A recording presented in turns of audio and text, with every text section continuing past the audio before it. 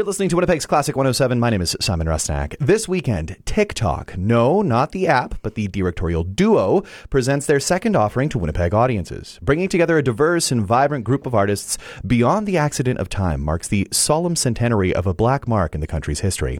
To hear more, Sasha, Amaya, and Naomi Wu have joined me. Hello to you both. Hello. Good morning, Simon. So Naomi, you're here with me in studio. We just had you in last week. Thrilled that you're back already. Sasha, you've connected with us virtually. Thanks so much for doing so. But a bit of a disclaimer because we all know technology can be a little finicky at times. So thrilled that you've joined us, Sasha. Thanks for having us. So let's begin by talking about July 1st, Canada Day, or as I understand it, a day known by another name in Chinese communities. Naomi, can you tell us more? Sure. So in 1923, on July 1st, the Chinese Immigration Act went into place, a bit of a misnomer because it was not an act that allowed immigration, but in fact prevented immigration from almost all Chinese people of Chinese ethnicity, wherever they were from in the world, from coming into Canada. And this act was not repealed until 1947. So it's 23 years. And during this time, the day, July 1st, was known not as Dominion Day, as it was called at the time, but it was known among the Chinese community as Humiliation Day. So a discriminatory, racist, and reprehensible act, as you say, one that was in place for 23 years. A formal apology came in 2006 from then Prime Minister Stephen Harper. Of course, this is one that's tough to distill into a few words, but can you speak of the impact on families that this policy had, Naomi? Well, at the time, many of the Chinese immigrants living in Canada were men, many of whom had families back home in China who they had hoped and intended to bring with them.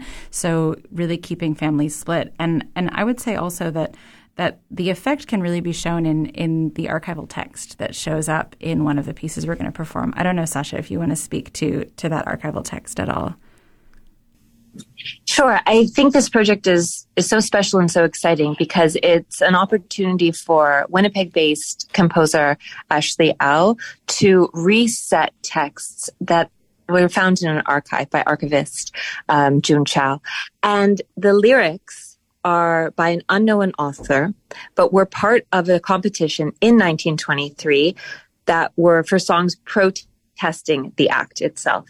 And so for the 100th anniversary, Au has recreated music to bring these protest lyrics back to life. And this is a part of a bigger project called The Paper Trail to the 1923 Chinese Exclusion Act. Sasha, I'm wondering, before we talk more about the performances that are going to be happening this weekend, the Classic 107 audience, very familiar with Naomi and her work with the Winnipeg Symphony Orchestra and Sistema. Can you tell us a bit about yourself? Sure. Yeah. I am a dancer, choreographer, and interdisciplinary artist that was raised in Winnipeg, Manitoba. And Naomi and I we met at university in the UK. And it's quite funny because we were both Canadian, studying in the UK at the same college. And we found each other because there was a call for a small opera fund. And coming from a history where I grew up studying classical piano, studied a lot of ballet, had taken part in some theater projects. And I was like, you know what? I would love to direct an opera. As a student, I connected with Naomi, and Naomi's like, yeah, I'm a young conductor. Let's do this. So we created our first project together. It was Marc-Antoine Charpentier's Actéon, Changé en Biche, an amazing early proto-opera of the French Baroque. And that was almost 8 years ago. And since then, we've been collaborating both on classical projects, but also very contemporary interdisciplinary work. And it was a crazy chance that of all places in the world, Naomi would then get a position at the WSO in the city in which I grew up. And so we're really delighted. Because of the pandemic, we had to take a bit of a hiatus. But now, since December, we started to perform again, also in Winnipeg. So we're very excited to be working here together now. Funny the way the universe works sometimes. I mean, you meet at Cambridge in the UK, and then Naomi happens to end up back in Winnipeg, which we're also thankful for many reasons. Sasha, in one of your bios, you talk about your interest in how we frame, utilize, reject, and repurpose historical narratives and techniques in contemporary art. Can you talk more about how TikTok performance allows you to explore exactly that? Yeah, that is definitely one of the big motivators and questions behind kind of my entire artistic work. And with Naomi through TikTok, and I will just say we actually did have that name before TikTok became an app, and then we're like, what do we do with this name? But with TikTok, we're really able to, I think Naomi and I have this really special relationship in which, I'm a dancer and a choreographer, but I have some knowledge and some facility with music. And Naomi is an amazing musician and conductor and pianist, but is very perceptive, aware of, and intelligent about theater, dramaturgy, choreography. So we're able to have these very complex and very valuable conversations and kind of challenge each other to try to bring together these two worlds and understand together how the histories of art can still be meaningful today. Naomi, I'm curious about this performance, or I guess I should say performances, right? Because there's a series planned, right? That's right. So there's two pieces on the program. One is this choral song by Ashley Au that Sasha mentioned, which has quite a beautiful genesis because my father is planning and in fact has already planned a series of events for the 100th anniversary of the Chinese Exclusion Act and approached me a couple months ago with this archival text. And he said, look, I've heard about this text. It was a song, but we don't have any music for it. He said, how does one go about commissioning a piece of music? And it was a very sweet moment of my dad asking me for advice and also wanting to know something about my world. And I said, it's possible, but you got to get started right away if you want this ready for June. And so I immediately thought of Ashley for many, many reasons, because she's an incredible composer, because she's a friend, and also because she has a grandfather who paid a head tax in 1947.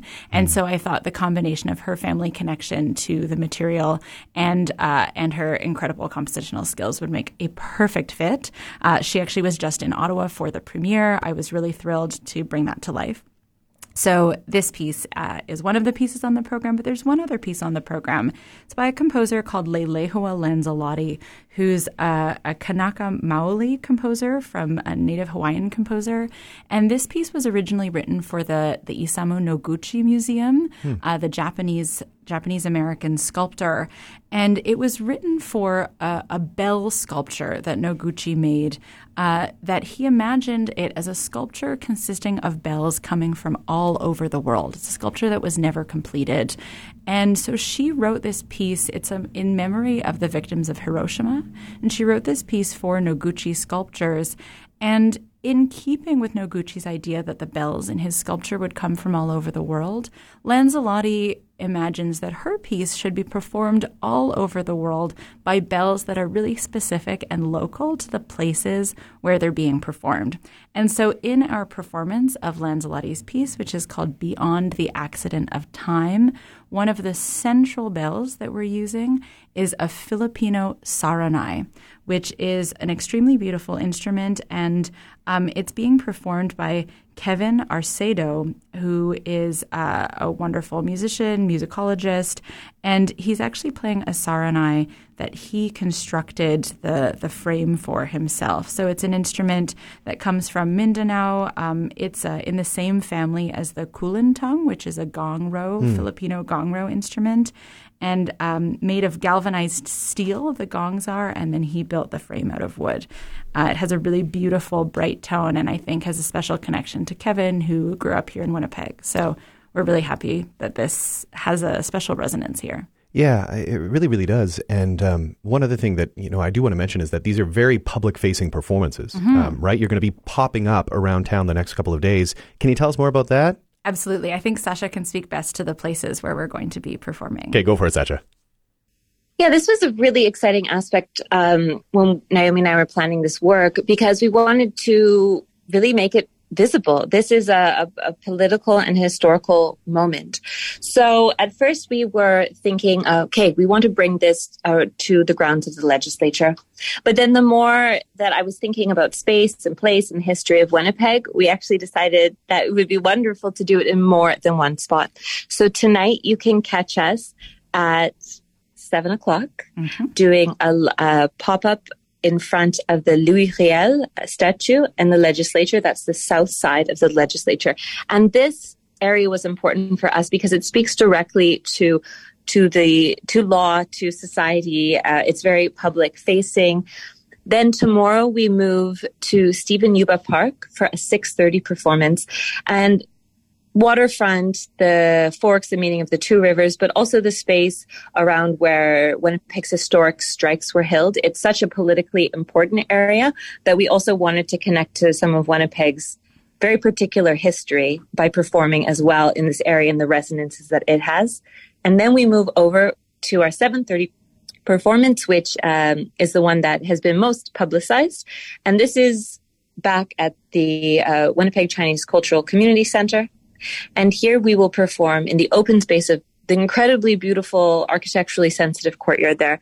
And although we wanted to travel through ideas of law and legislation and Winnipeg's history, it was also important for us to bring it back to really the Chinese community and this very integral, beautiful, important space. So we will be there at 7:30, and we really hope everyone joins us. Both pieces are remarkable. A very important project indeed. And if people are looking to learn more, where can they go? Are you on TikTok is basically what I'm wondering here. Where can people go for more details? People can visit our website, which is www.tt-tt-tt.com. And we'll be sure to get all the links up at Classic 107. Naomi, Sasha, thank you so much for joining me. Thank you, Simon.